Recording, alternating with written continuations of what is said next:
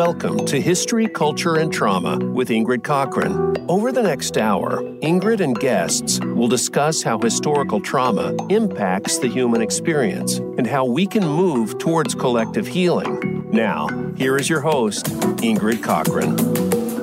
Thank you for joining us. I'm your host, Ingrid Cochran. I am CEO of Paces Connection, and I am joined today by my co-host, Matthew Portell, our Director of Communities. Today's conversation is very timely because Paces Connection is going back to school. We're going to focus on America's school system, and we will be doing so all month long. Our first guest is going to kind of give us some background into his work. And the purpose of this is really to kind of outline experiences in the school system and give some historical context, especially for students of color, especially Black students. Students dealing with poverty, but more importantly, kind of the landscape of our public school system. Presently, we have a lot of things going on. We have teacher shortages. We have burnout of school administrators and teachers. And definitely, we have a mental health crisis for our students presently. And this is largely due to the collective trauma of COVID, but this has really just highlighted existing issues within the school system. So COVID has kind of accelerated or amplified what was already occurring in the school system. And so we really want to take this time to examine what this looks like in many facets with our guest today. So let me first introduce Matthew Portell, who is our Director of Communities with Paces. How are you doing, Matthew? I am doing very well, Ingrid, and thanks for having me back. I love coming here weekly and having these conversations. And I think most listeners already know, and I know you know, I have a deep passion for education, and not just for education, but unapologetically disrupting archaic processes and policies and structures and that are used in education. And it's not an easy fight, but it's one that so many people are engaging in. And I have to admit, when I met this week's guest and we began to engage in conversation, and he was one, I said, we have to talk to him on this show. So Anthony Conwright, he's a writing fellow for the African American Policy Forum. He has published online and print in multiple outlets, including the Huffington Post, The Nation, The New Republic, and Mother Jones. He has contributed content to the California Western School of Law. And in addition to being a journalist, he was an educator for 14 years. So he's a teacher, an educator, a writer. He says he's an artist instead of a writer because that's how deeply he believes in the work he publishes. So welcome, Anthony. We are so glad you are here. And tell us the Anthony story. How did you get into this work? How did you decide to become an artist writer that focuses in these areas? Thank you for having me. Really excited to be here and continue the lovely conversation we had when we met. So for me, it all starts with actually just being working in education. So I grew up in District 4 in Southeast San Diego, predominantly Black, went to neighborhood schools, and unfortunately, they really weren't up to par. There was gang violence, riots, and when I was about 14, my mother told me about this new school that was starting up. It was a charter school called High Tech High. It was funded by Bill Gates. And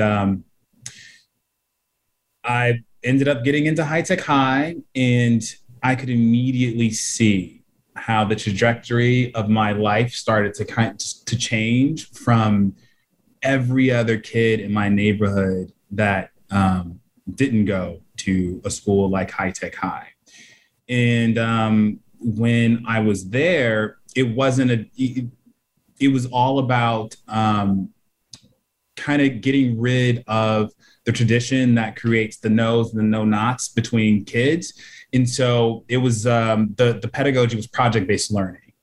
So it wasn't you listen to a teacher for 45 minutes and then you get a worksheet and then you answer it and then you walk outside the door. It wasn't that. It was the kids are collaborating to solve a problem, and you're making your work public. And I got to meet a lot of people. I actually gave Bill Gates a tour of the school when I was 17, and no one I knew that I grew up with was having those same experiences. And so when I was 17 and graduated, I needed a job, and someone I knew, one of my former educators said, "Hey, why don't you come work for me?" And so when I was 17, I started working in the after school program, and I kind of my whole thing was I felt like I had a responsibility to give back to a community that gave me so much. It definitely isn't a perfect place. The story and how I left, it's lots of ups and downs and certainly not perfect, but everything that I was doing was rooted in I need to give back, because there is some kid in Southeast San Diego who might come to this place and I can look at them and say, hey, we're cut from the same cloth. We might have, similar experiences. We were from the same neighborhood. In fact, I know your auntie. So I wanted to be there for that kid. And so that's how I got started. And I also just had a passion for writing that I discovered because of teachers I had at High Tech High. And so my connection to the power of education is very deep. It's both academic, it's intellectual, and it's social. And so I kind of started working there when I was 17, and I just did not leave for a really long time. And then I ended up, I worked there. I moved, to San Francisco for a little bit, came back, taught middle school, ended up moving to India to help start a middle school, did that for a year, came back, was an administrator at High Tech High, and then left, moved to New York, was an administrator in New York. And then I wanted to write a book, and my fiance said, hey, why don't you quit your job, because she is the best fiance in the world. I apologize to all the other fiancés out there, but she said, why don't you quit your job and write your book? And so I did. And when I finished the book, I had a panic and said, I should probably get published in nonfiction. And here I am. And so that's kind of facilitated the work as a journalist, and how I come to kind of think about education. Yeah, your background is really highlighting something that I've found in my studies and how I got into the field of stress and trauma. And some of the things that you highlight in your work are really about the systems that are impacting not just schools, but also just children and families. And that, of course, then leads to school performance and how people even, view education in general. I think that first thing I think is interesting. We never have people on that are not familiar with the ACEs study. So I definitely want to get your understanding of this, especially with the background that you already have. So, the work that we do with PACES is centered around the initial adverse childhood experiences study. And this is reason why we at PACES think that schools are just extremely important institutions and are really driving either our children's ability to heal themselves and be resilient, or they are that factor that is traumatizing them or re-traumatizing them. And so the Adverse Childhood Experiences Study is a large-scale study that really looked at, they surveyed adults and asked them about their childhood experiences in a questionnaire form. And they outlined these 10 experiences that were generally centered around abuse and neglect, and also kind of household dysfunction like alcoholism, substance usage, divorce, domestic violence, incarcerated adults in the home. And so the study was done, I believe, in the 90s, and it really highlighted how this adversity that someone can experience in the first 18 years of life is not just tied to kind of social outcomes that we think, incarceration being one of them, or inability to have economic stability, things of that nature, and maybe even poor mental health, but also tied to kind of physical health outcomes like diabetes, high blood pressure, cancer. And so the study was, it was kind of shocking. And I always like to hear people's reactions to those kind of findings. What do you think about, our understanding around stress and trauma in children's lives and how it connects to poor outcomes across the board? And how does that kind of feed into your work that you are doing currently? My first reaction is just it's one of sadness, because it sounds like we've become accustomed to allowing violence to happen to children.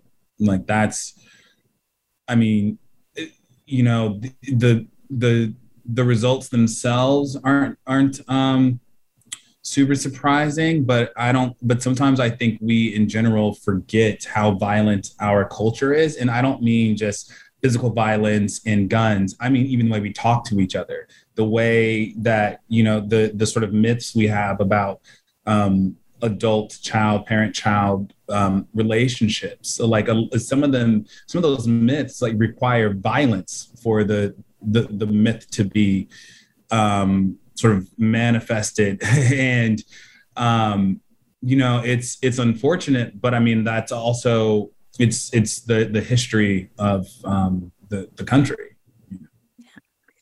Yeah. And so my work in this field, it really started around incarceration. I was working with incarcerated youth even before I got into the field of psychology. And then my studies have been focused on intergenerational incarceration and ultimately African-American parenting practices. And this is how I really started to focus on historical trauma and how trauma is passed along through generations, and how history really plays a role, like our history as a country.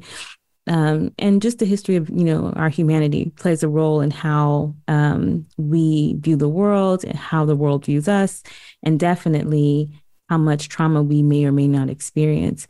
I know that one thing that really came up for me in your work is kind of the school to prison pipeline, and especially around disciplinary action in schools. And I know that you had a recent article that highlighted that. Can you tell us a little bit more about that?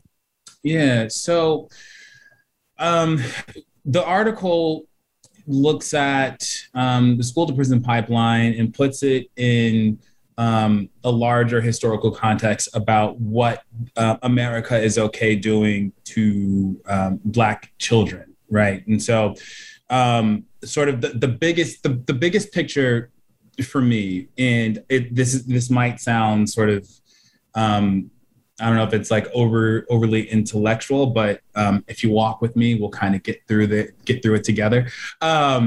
Is that the nature of the relationship of Black people to this country is a master-slave relationship. And it was the project of America to hold that relationship intact, right? And this is where people go, well, hey, Anthony, but, we had the 13th Amendment and, this wonderful benevolent human named Abraham Lincoln, like freed the slaves. And then like there were some like bad things that happened afterwards. And we get that. But then, Jesus sent us this beautiful Black man named Martin Luther King Jr. And he said, let my people go, as if he were, hearing Moses, and walked us through the civil rights era. And then we had Barack Obama. So it must be all good. That's sort of the myth. And we forget the nuances of how the country maintains a master-slave relationship with Black people. And I mean, if you just even start with the 13th Amendment, and I think we know it as a society that it's, slavery except for a punishment for a crime if you're duly convicted. But the problem is this: that means the country, the country believes that slavery, the horrors of slavery, are okay if a person is guilty of a crime, given that they're duly convicted. Now, duly, for people who can't see, I'm doing it in air quotes. And so what happened after the 13th Amendment? Well, literally, one of the things that happened in Mississippi was this act that essentially said the state is going to take a tally of every Black kid under, I think it was 18. And they said, if that kid doesn't have suitable parents, then the state can take that kid and apprentice that kid to some capable parent. Now, who do you think they thought the capable parents were? It was white people. And in the law, I kid you not, in the law, it actually says the former master of the kid gets the preference. And all of that is to maintain a master-slave relationship. And so when people forget that, after emancipation, like the project of the country was to keep a particular dynamic, we forget that the state has functioned, America has functioned with under the notion that it's okay to enact violence on children. And so that piece kind of looks at that and then gets specific to discipline practices in schools and how zero tolerance policies will impact Black students disproportionately, in how if you're suspended and then let's say you're coming from a home where your parent is incarcerated, or if you're in a situation where you're pressured into, hanging out with people, who bad influences outside. Well, now, because you've been suspended, you're not in school, but you're on the street. And as our parents should say, if you're out there running the streets, then something bad can happen to you. And so if that kid gets caught out of school, a cop could see the kid and say, hey, what are you doing? That could create a bad interaction. If the kid is, is a kid and just makes a poor choice, then that could lead to incarceration. And so there are all these things. I mean, Khalif Browder was 16 years old when he was accused of stealing a backpack. And it's just like, and so it looks at all the ways that even teachers who are in the field to disrupt it are moved to move kids into the school to prison pipeline. Yeah, this is something that I know firsthand working with incarcerated youth in Tennessee. About 80% of them were African American, and obviously Tennessee is not a majority African American state, and this was state level work. And so it really moved me to even begin this journey of learning about how intergenerational incarceration happens. And then, of course, in my studies, I quickly got to the place of historical trauma, which is that we have a society that has been warped by racism, which then pushes parents to parent in a way that ensures that their children will survive a racist society and all the things that come along with that. Mm-hmm. And then we also have all of our systems, not just education, but we're talking about education today, and criminal justice, but that we have systems that are built to marginalize certain groups. And this is largely driven by policy, and that it is extremely intentional in its origins. And that kind of brings me to kind of another hotbed issue in our school system, which is critical race theory. And I remember when this was first becoming an issue and how I thought it was humorous. And now I do not. Now I do not think it's humorous. But at the beginning of it, I thought, wow, these parents, really having a tantrum on the floor of the school board meeting around just the accurate portrayal of history is telling in our country. The first that you would be against an accurate portrayal of history in our country is problematic, but then also that you as a parent are doing so to protect really what we're talking about is the racial identity of white children, right? We parents were very clearly saying, I don't want my child to feel bad about this history or feel bad about being white. And but our society is totally fine with children of color, feeling bad about being Black or brown. And so there's obviously a lack of equity in that. What do you feel about how America is really pushing back on the accurate telling of our history, or this narrative that, yes, like you kind of said before, yeah, things were bad, now we've overcome. What are we missing out by not having this accurate telling, and how is that impacting our schools? So this is such a multi-layered issue. And one thing for me is I think there are a couple of things that we have to realize. Number one, these people actually don't care about education. They don't care about the truth of history. Because even if you look at Tennessee, some of the state standards actually require teachers to talk about slavery. And it's not even in a way that's like apologetic. There are some Tennessee state standards that are very specific in like where I even think they're supposed to learn about like Nat Turner, right? And like, that's not like, if you want to scare some white people, talk about Nat Turner. And so we have to think, what other project is happening? What is the backlash and spirit of? And I think what ended up happening was the murder of George Floyd really did something to the conversation about race. Now, supposedly there was this great reckoning, and there really wasn't a reckoning.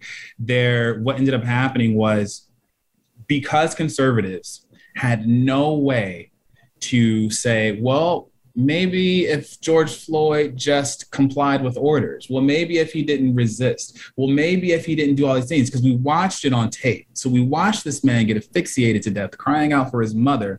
And Republicans had no way to denigrate the murder. It was impossible.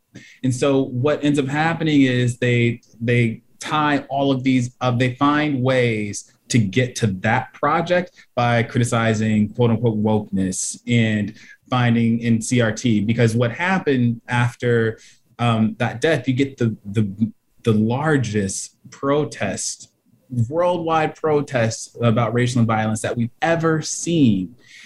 And the conversation started to shift. And so all of a sudden you have people really talking about anti-racist work, because How to Be Anti-Racist, the book sales shot through the roof. White people tend to love to do book clubs to like learn about racial injustice. And like, I understand, but we just have to be realistic with what's happening. And I appreciate that work. But so those books go and sell. You have White Fragility, it shoots through the roof.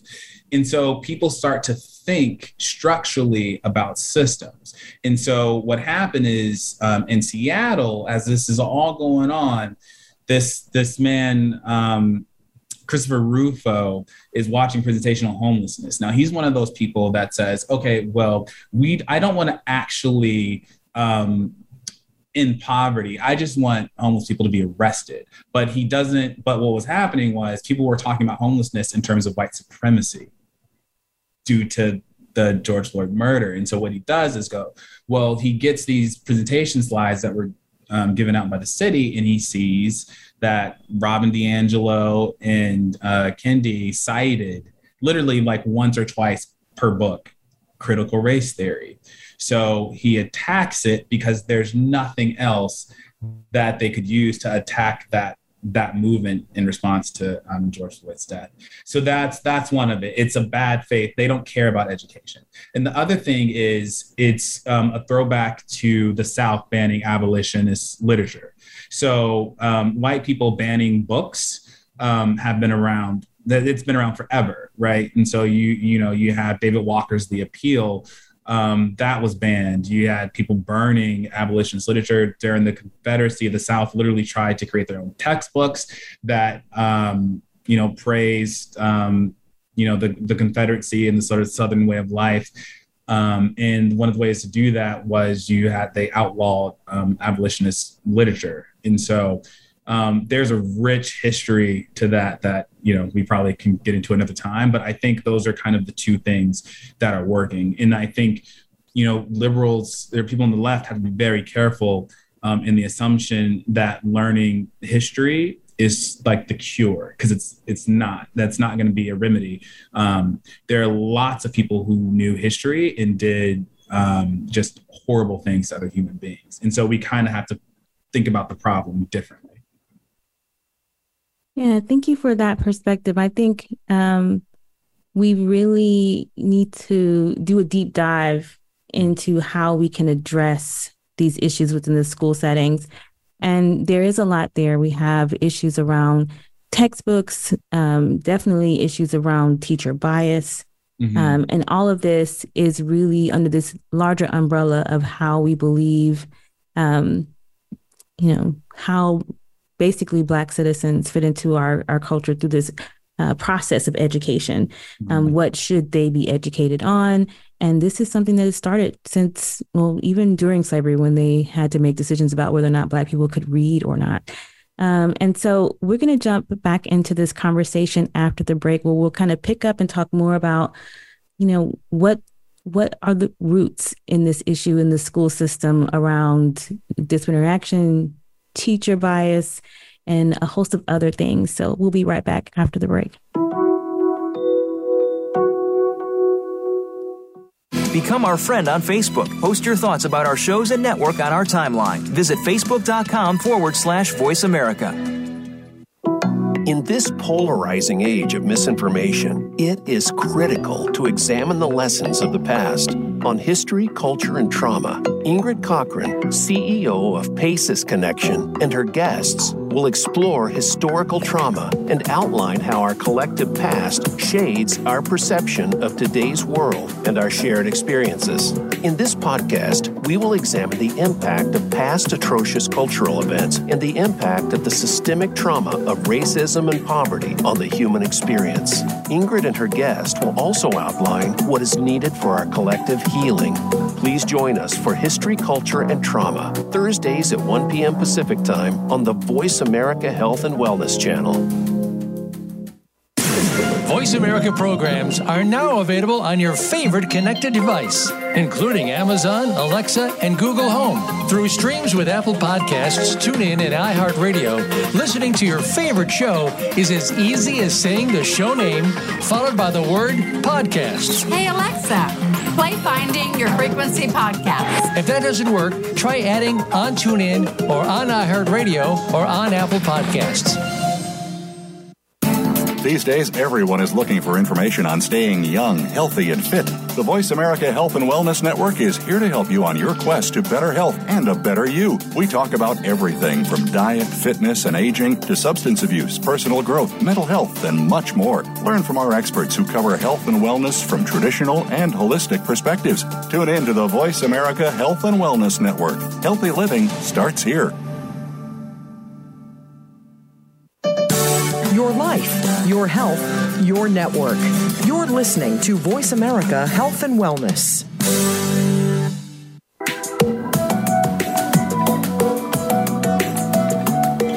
You're listening to History, Culture, and Trauma with Ingrid Cochran.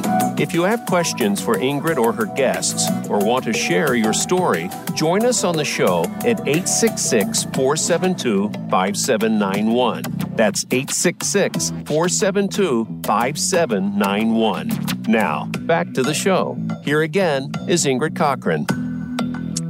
And we are back with our guest, Anthony Conwright, who is a writer and journalist. We were, before the break, having a conversation about kind of the history of schools in America, especially when it comes to African-American students.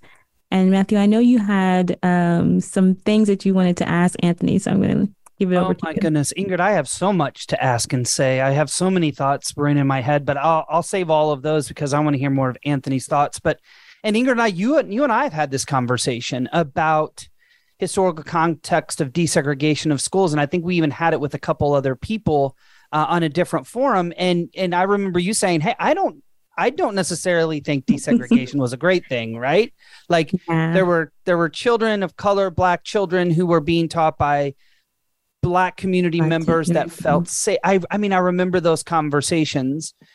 And it made me really think deeply. And I went in and I started looking at some of the historical context just in the South.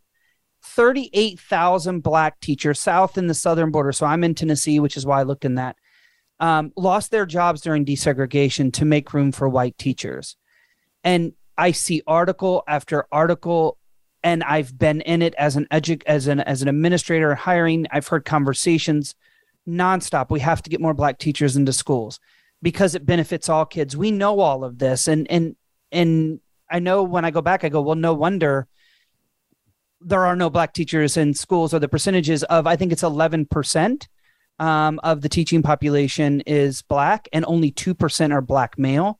And so there's so much that goes into it. And Anthony, you wrote a really interesting article, and I would love to get into hear your thoughts about, you know, the role that Black educators play and how that perception is looked at, especially when we're talking about in administrative roles, because I've heard it 1,000 times. You've got to get a Black administrator to work with you, or you have to get a Black dean of instruction. Talk about your thoughts around that, because I know that article was one that resonated deeply with me. So that article was very personal for me because I was a dean. And again, I know it's kind of a heavy exercise to do, but we have to think, if the project of America is to maintain a master-slave relationship for Black folks, well, how might the myths we hold about Black educators reinforce that dynamic? Well, when you look at the writing of one plantation owner who wrote a manual on how to run a plantation, he said, well, you need to get the slave driver to be Black, because that way the slave driver can punish all of the slaves, and then the slaves don't hate the enslaver, they hate the slave driver, who is there to essentially be a surrogate for the enslaver. And so when I became a dean, I realized that's what was happening. And again, it isn't as if the people who hired me were like, oh, we want to reinforce, you're going to be our slave driver. It's never that explicit. And a lot of times it's done with good intention. But that's also the scary thing about this country and our system, is that you can be a very well-intended person. You could look at those statistics and say, wow, we really need to get some Black educators in here, because statistics show that students do better with when they have Black educators, and not just Black students, all students. So again, we have to think logically. We know the best thing for kids is to have Black educators in schools, yet we can't seem to do it. Well, why is that? And then again, we have to think logically. The teachers, the Black educators you're hiring to fix the system where you have white teachers disproportionately punishing students. And I mean, and that, by the way, is not only specific to white teachers. There are Black teachers who do it too. But the problem is the Black person you're hiring to fix it has to work with those people. And so what do you think is going to happen? Well, they're going to get pushed out because when they try to do something different, those white educators say, well, you're not punishing the kids hard enough, or there are no consequences, and we need to punitively punish the kids because that makes me feel good. And that's really the only reason why we revert to punitive punishment, because we have been trained in this country to want to desire blood and revenge. And we, even adults, sometimes will do that to kids. Well, this kid did this, they need this. And sometimes there's no rationale to the punishment. Like the adult just wants to see blood. And we're accustomed to committing acts of violence amongst children, psychological, physical, verbal. And so what ends up happening is the Black educator becomes the conduit to do those things. And so I understand that there is a need for Black teachers, and I understand why you might want to hire a Black disciplinarian. And at the same time, we have to ask ourselves, what is doing that in the spirit of? That makes me think of I don't know if you've ever met or talked to Dr. Tracy Benson, who wrote Unconscious Bias in Schools. It goes to that very first phrase that you said about intent, is that people aren't operating in the intent to do that, but that's the outcome, right? And he said clearly in his book, we've got to live in that uncomfortableness of understanding that I'm not judging you as an individual who I'm looking at this as the systematic piece, and we have to change it because that unconsciously is impacting us. And I think it goes to what Ingrid even says. We are the system. If you are an educator in public education, even private education, you are the system. So when we say we're fighting against the system, we're actually fighting against ourselves, right? And until we're ready to grapple with that and to say we have to do it differently because what is being done is what's always been done, then then the change is never really going to happen on the scale in which it is ultimately. So let's get into, because what you just said resonated with me so much. And I'm just going to tell you, Anthony, I told you before, I've heard the conversation of you need a Black administrator to ensure they can discipline the Black children. I've heard it 1,000 times. I've heard it within a district that I worked. Heard it around the country. I've heard conversations. I've been part of conversations. And I'm going to be honest, at the time, I didn't make the connection that you did. Again, that is my own reflection. I have to go in and go, oh, I'm not going to say the word that came into my head when you first said it, but dang, like I was perpetuating those same ideas. And until we can be honest with ourselves, right, then we can't do that work. So I think that it speaks to how we have to have that self-reflection. But let's get into that disproportionality, because I think it's really important that we also look at the disproportionality of kids and the school to prison pipeline. And it's just a continuation. This isn't something new, right? And I know, Ingrid, you've been involved in some local context of some really well-intended people who did some well-intended programs, and they got good results on the surface, which was to decrease suspensions. But then when they looked at the data directly, the disproportionality was still there, even though the discipline was decreased, or the exclusionary practice was decreased. The disproportionality was actually worse. And so they had made a lot of gains and their numbers in general looked better. But when you went and looked at racial demographics, you found that they were really just doing a really good job of implementing the intervention with their white boys. And so they saw a great deal of impact. But they actually had more disparity, more of a gap in that work, but better numbers overall. And I think that's something that's good. I think that reflects kind of what's going on in our education system in general.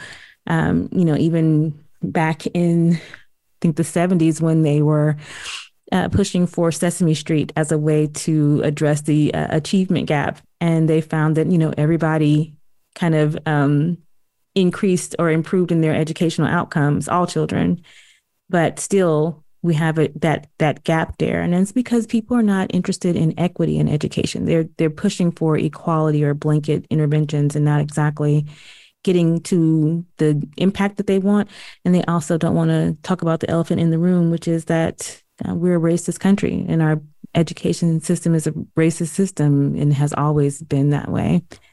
I know that we've talked a lot about kind of what the issues are. So I'm wondering, Anthony, what do you feel about kind of the future of our public school system, especially since COVID has, kind of shone the light on a lot of things in our school system, and we are really thinking through how we can address these issues. And there's so much going on that's been kind of exacerbated by COVID. What's next? What are the solutions? Well, I think, so I'll kind of go to what I think is next, which will inform thinking about the solution. I don't think anything is going to change. And the reason why I don't think it's going to change is because we are in a dynamic where we can acknowledge that the educational system is racist, right? But you have liberals who value enlightenment. And so we will say to ourselves, this education system is racist. I want a degree from Harvard, or I value a degree from Harvard. And people who graduate from Yale or go to Ivy League schools are extremely smart. And I want to be identified as one of those people because I value that kind of social currency. So I'm going to go to one of those schools. That's why things aren't going to change, because you're saying a system is racist, but yet you value the currency of the racist system. So how do you fight against that? Like you can't. And so that's why I don't think things are going to change. But my solution, and this literally just comes from COVID, everybody should go on strike. That's like, I don't know what else to do, but to finally say, like, look, we're going to just have to shut it down because there's no other way out of this. Like, if nobody goes to work, if people just don't work, and nobody wants to work already, so just take like 2 weeks off, and we'd be okay. So if teachers said, "Look, I've had enough of this. I'm not working in this system," and didn't work, the parents don't. We have to be honest. Parents love their kids, and they do not love their kids, and so like. Parents will say, no, you guys need to change this because I need to get away from my kids. And so like that, it seems scary, but we just kind of did it. So that's what I think the solution is. We have to say, you know what? Teachers should say there's no reason for a kid to have to take a SAT, and then you have to take another test to get into college, and then you have to take all the classes you just took, and then you have to pay for it again. Like it's crazy. So teachers should say no ACT, no SAT. There should not be Ivy League schools. If you're a liberal and you think billionaires shouldn't exist, but you're okay with Ivy League schools, you're a contradiction. You're wrong, and you're full of a word I'm not going to say, because you can't have those two things. And so that's what I think we need to do. And then we need to say that we don't need, let's not separate subjects. Like, why do we teach math separately from English when you need English to understand word problems, and you need to know how to talk about the ethical implications of statistics, right? Why is that separate? And so like, I think if we want a solution, we all have to be able to just sacrifice a little bit for each other. And we have to say, I'm not going to work. And then the people who, are in a tight situation, we have to figure out how to create communities for them. So if all the teachers stop going to work, we need the parents to support the teachers, and then we'll need the parents to support each other, because the family who doesn't have adequate childcare or is in poverty, that family might need a little something. And so we have to pull our resources in that school and say, hey, this family, you know, they're for the cause, they're going on the strike, but they need some food. So then, you know, we all pull our sources together and we say, okay, we're going to take care of that family as we're going on strike. And we do it for as long as it takes. Well, I can definitely get behind that. I think that, so what you're saying, Anthony, is that we're doing it all wrong and we should just tear the system down and build a new one. Yeah. And this is something that comes up over and over again as we kind of grapple with all of the decisions that we've made as a country that have gotten us to this point. They are in opposition to what we know is the best way to operate. Over and over again, we make these decisions because we value one group over another. Over and over again, we continue to make the decisions that prop up one group over another and don't see how we are all interconnected. And thus, as we do these types of things and as we engage in otherness and isolate and be exclusive, then we create a society that we don't want, that will eventually get to the point where it is impacting all of us, not just those that are marginalized. And so I think our school system is a perfect example of that. I think COVID has really shown all the cracks that exist in our school system.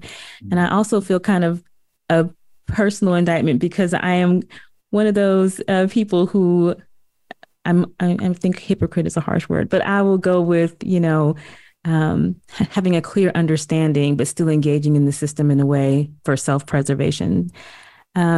We all do it. Yeah, we all do it now. Because when you were talking, I thought about, here in where I live in Nashville, Tennessee, we're having a real issue around education and it's become very political. And I am in a position where I would say I cannot imagine sending my child to public school. I'm going to have to go a private school route.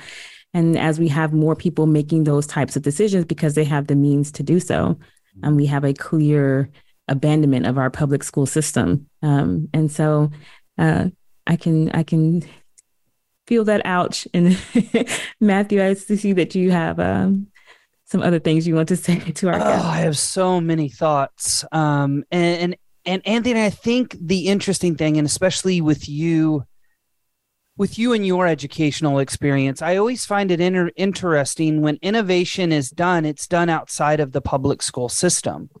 And I've never understood that as an educator. Just let me do some of these things that we need to do. But again, then therefore we are trying to change the system within the system, and therefore it's hard to change. But I mean, I have been a perpetuant of the system because I worked as an educator for 15 years, right? And I knew, and I knew there were times, even when standardized testing started, I'd be like, why are we doing this? Like, as a parent, as an educator, why are we doing this? And I've openly even said as a principal, this serves zero purpose, right? It stresses kids out. It does not show their learning. It is a giant money maker, right? But yet I showed up on those days and I told the kids the stupid thing of this is really important to show what you know. And then I went in my office and I just completely sold out. Like, it is that grappling of when to fight the fight and when not. And I will tell you, when you do get this national movement of saying, I'm out, dude, I'll be right next to you. So let me know. And if you need help, I'll try to get it started. But it really is that. It's enough is enough. And I believe, especially in education, we're approaching something. I don't know what it is. I don't know what the drasticness looks like. The great exodus is happening. It's not a shock, just like the historical context of everything that's happened in our country is not shocking to this point. I'm not shocked that teachers are leaving the profession and teachers are not coming in the profession. It is not a shock to me. Right. But we are getting to that precipice of something is going to give. Something has to change. And let's just hope it is one day that all the educators and all the parents join together and say, it's enough. That's a wrap. Right. And that would be one sector. We have many other sectors. But if we could just get the one, because that's what we're talking about. Right. So if you think about the reaction to the Black Lives Matter protests in the summer when, people burn down a Chase Bank or whatever, obviously no one wants to see violence, right?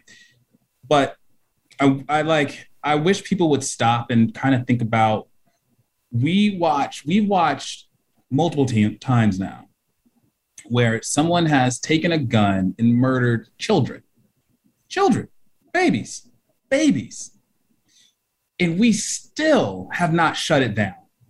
And when I think about that, I go, wow, there's really nothing we will not allow to happen to children.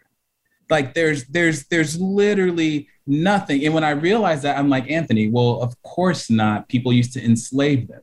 So like, I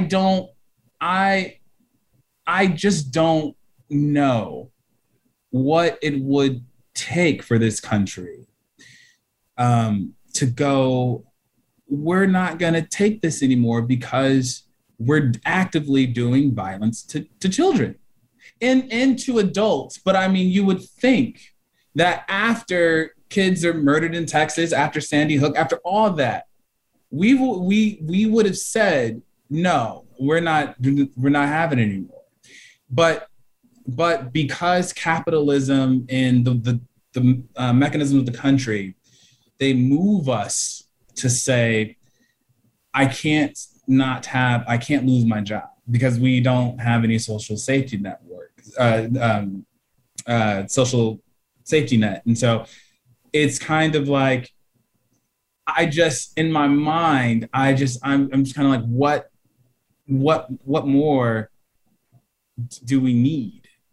Until we just say, we know the SAT isn't a predictor. We know, like, why do universities have a monopoly on teaching? Why does the College Board exist? Why do we have all these things? And we know it's negatively impacting all of us, but yet we still haven't said we're going to shut it down. I hope if there's someone listening and you have a large network of folks and you want to plan the shutdown, let's do it. But I'm keeping my fingers crossed. I won't say I'm hopeful, but my fingers are crossed. Well, I think this is a good place to kind of close out. I think we've had an interesting conversation that really ties to, our schools are a microcosm. So this ties to a lot. And so, we're doing it all wrong. And our reasons behind doing it this way are largely dependent on two things, and that's race and money.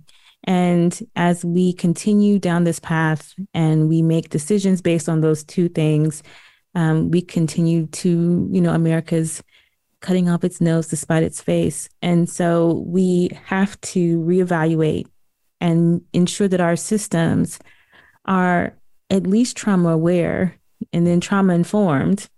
And then we need to be pushing towards liberation. How do we liberate ourselves of these oppressive systems? How do we set all of us free? Not just white people, yeah. All of us free. And then how we can move forward in a way that allows for us to be healing centered. And that means we're going to have to get rid of this push for convenience and this push for an understanding that one group is somehow different and special and better than another. And we have to let go of all of our, the racism and bias that's embedded within our understanding of the world because we've grown up within a racist system. And so I think as we move through that process, we will find that most of our institutions need a rework. And it's going to be interesting to see if that happens. But thank you for joining us here today. And thank you so much, Anthony, for being our guest. And we will see you next week. Thank you for having me.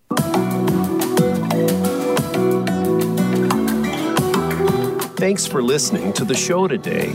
We hope we have helped to give you a better understanding of trauma and how historical trauma affects the human experience. Join us every Thursday at 1 p.m. Pacific Time. We wish you a beautiful week.